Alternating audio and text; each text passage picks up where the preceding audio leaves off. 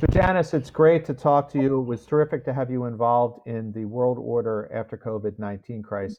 And I think one of the things I would love to hear your views on, because I think you made such a powerful, had a powerful insight on this, is what a lot of people have talked about is the institutional arrangements that we currently have aren't necessarily up to the moment that we're facing, whether it's the crisis of public health, climate change, and particularly technology, uh, that the institutional arrangements that were constructed after World War II, constructed after the end of the Cold War, aren't really up to the task, or are at least needing some rethinking or reform.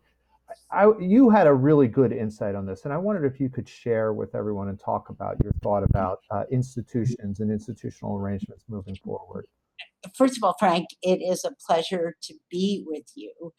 And secondly, the concern that so many are expressing about the suitability of our international institutions for the present moment shouldn't really be a surprise.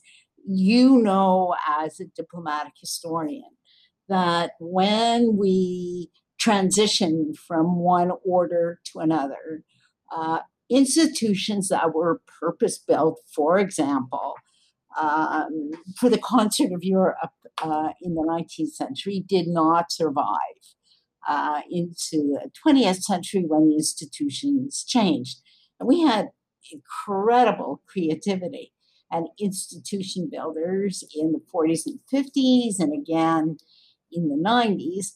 But my argument is really that we are at a moment of hopefully evolution of our international order, and therefore the institutions that were designed, purpose built for earlier period don't really fit well. And it's no surprise to me that they're struggling. And the pandemic ripped the band aid off that, and the struggles that we had all known about became visible to the naked eye. So, where do we look for institutional creativity at a moment of transition, a period of transition? And that's why I called the paper I wrote for you, Take It Off Site. We are looking really off site at partly in civil society leaders, partly in the private sector as well, which I didn't have as much chance to write about in the paper, to begin to stand up.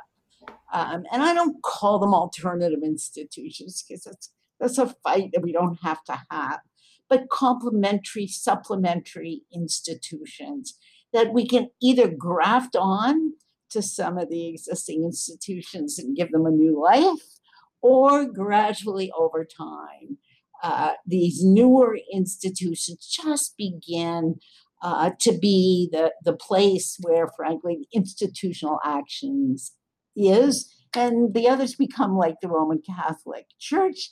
They're still there. The Vatican hierarchy is alive and well, but it is not the Holy Roman Emperor.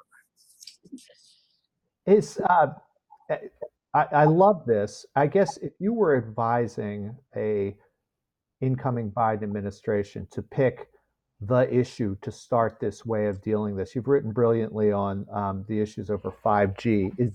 Would you would it be on technology in 5G? Would it be on public health? Would it be on climate change? Would it be an omnibus approach? How what would be your showcase in the almost So, for the people on the Biden team right now who are actively thinking about this, an omnibus approach will likely not work. Hmm. Because what we learned from all of this, and from looking at the history of international institutions, is one size almost never fits all. Hmm. So, where do you start on technology, which is hugely important because we are rebuilding global digital infrastructure? You start in the private sector with standard setting.